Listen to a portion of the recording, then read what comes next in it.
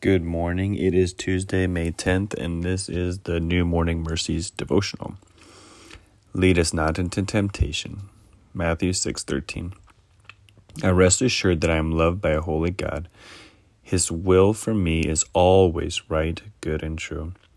But why, Dad? Why can't I? Although the kids are doing it, I just don't understand why I have to say no all the time. I don't get why this is such a big deal. Can't I just do it this one time? I can't tell you how many times we had this conversation. Sometimes it was a quick plea, thankfully followed by submission. At other times it disintegrated into a major volume-raising debate. But each time it was an instructive reminder. It's a sad but obvious fact. Sinners don't like boundaries. Sinners tend not to esteem rules. Sinners don't like to be told what to do. Sinners don't tend to love authority. Sinners tend to want to author their own moral codes. So you can't even pray this prayer, lead us not into temptation, unless grace has visited you. Only powerful, rescuing grace can take you from let me do what I want to do to guard me against the temptation to do what you know is best for me not to do. If you're a parent or can honestly reflect on your childhood, you know that one of the biggest and most important battles children have with their parents is the battle of authority. The same is true of our relationship with God.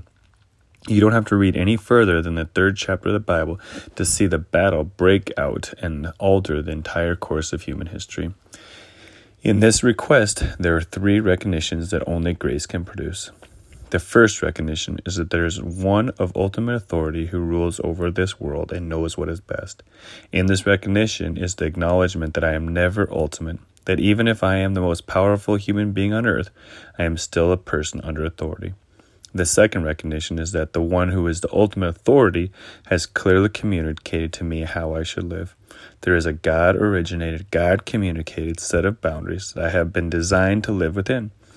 Real life is found inside these boundaries, not in discovering and experiencing what's outside of them. The third recognition is that on this side of eternity, I live in a world of moment-by-moment temptation. The world I live in does not operate as God intended, and because it doesn't, it whispers seductive lies into my ears every day. It works to deceive me into thinking that what is ugly in God's eyes is really beautiful, and that what God has said is wrong is really all right after all. So pray these 3 recognitions will rule your heart today, that you'll remember God's authority, that you'll love His law, that you'll have the desire to strength to resist temptation. There is ample grace for all these things. For further study and encouragement, read Psalm 93.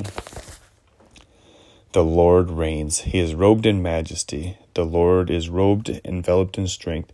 The world is firmly established. It cannot be shaken. Your throne has been established from the beginning. You are from eternity. The floods have lifted up, Lord. The floods have lifted up their voice. The floods lift up the pounding waves. Greater than the roar of many waters, the mighty breakers of the sea, the Lord on high is majestic. Lord, your testimonies are completely reliable. Holiness is the beauty of your house for all the days to come. Lord Jesus, you are holy and you are lifted up, and we love you. I love you, Lord Jesus. In your name I pray. Amen.